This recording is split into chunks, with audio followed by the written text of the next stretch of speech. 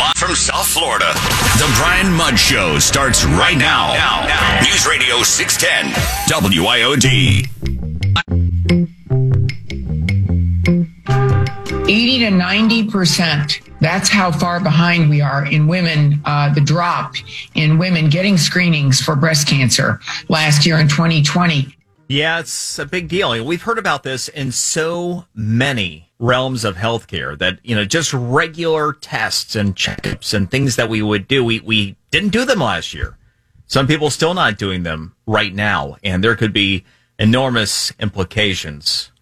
One Nancy Brinker, of course, the founder of the Promise Fund, Susan G. Komen, knows all too much about this. And, of course, we just had our First Lady in Florida, Casey DeSantis, 41, seemingly healthy as could be, diagnosed with breast cancer. And here we are, this Breast Cancer Awareness Month. We are joined by Nancy Brinker. It's an honor. Thank you. Thank you. It's nice to be here, and thank you for asking me. Your sister, inspiration behind so much of your work over the years, just 36.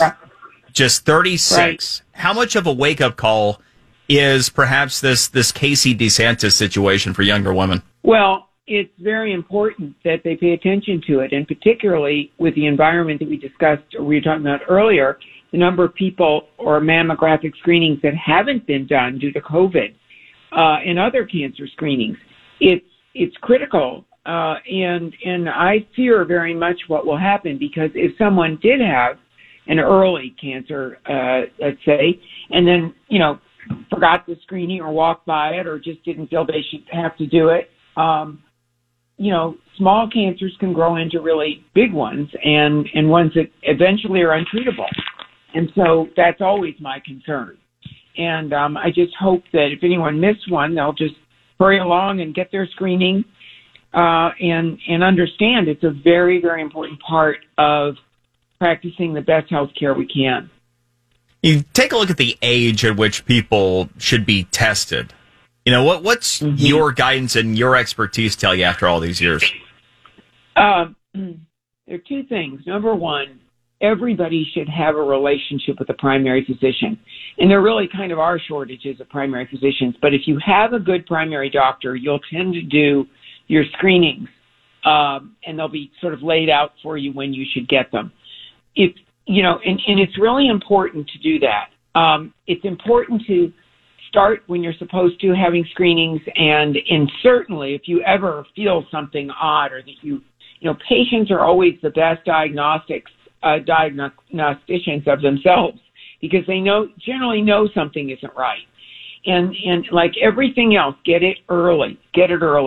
We can cure, in most cases, stage 1 and 2 breast cancers or cervical cancers, given warning and being diagnosed properly.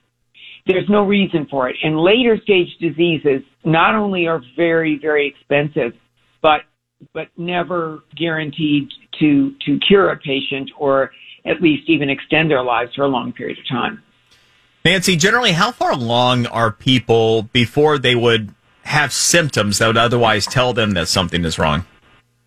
Well, that's not a real generalization, because sometimes breast cancer and women's cancers can be very deeply and well hidden.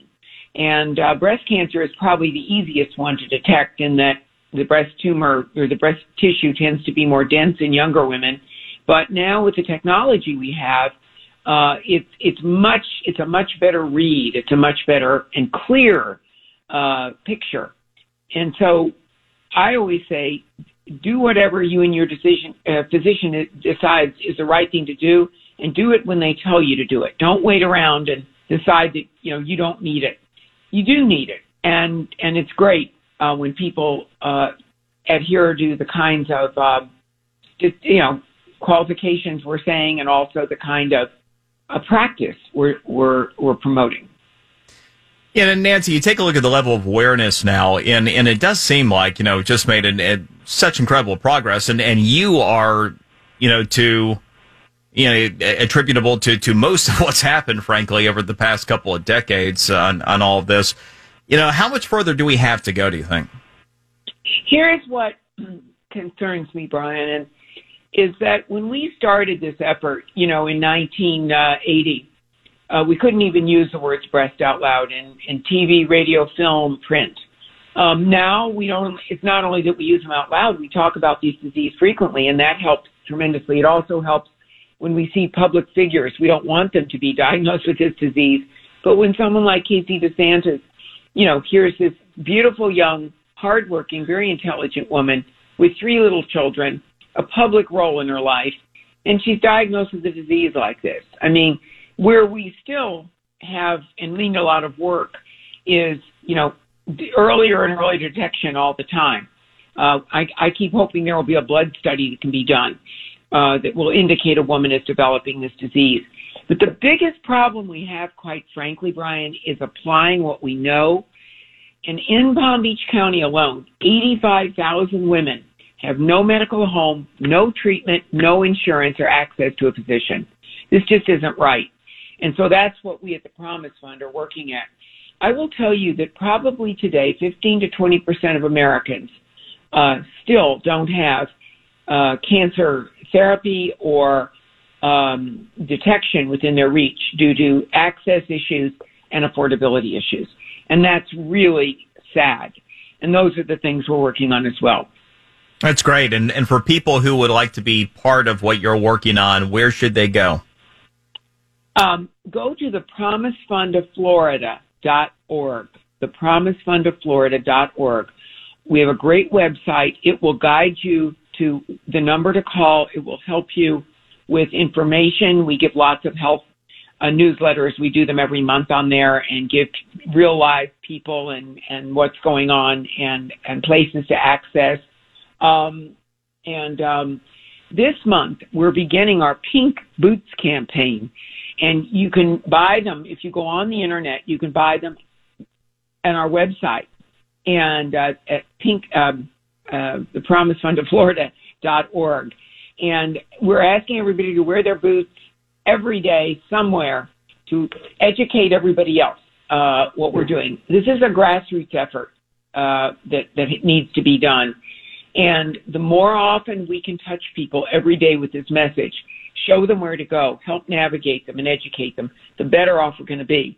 And we will have a much higher cure rate in the United States. Nancy Brinker, the founder of the Promise Fund, Susan G. Komen. May God bless you. Thank you so much and continued success in your work. Thank you, Brian. So nice to talk to you, and thank you for covering this today. Got it. All right. Well, I have Natalie and a trending story next here at the Brian Mudd Show, News Radio 610 WIOD.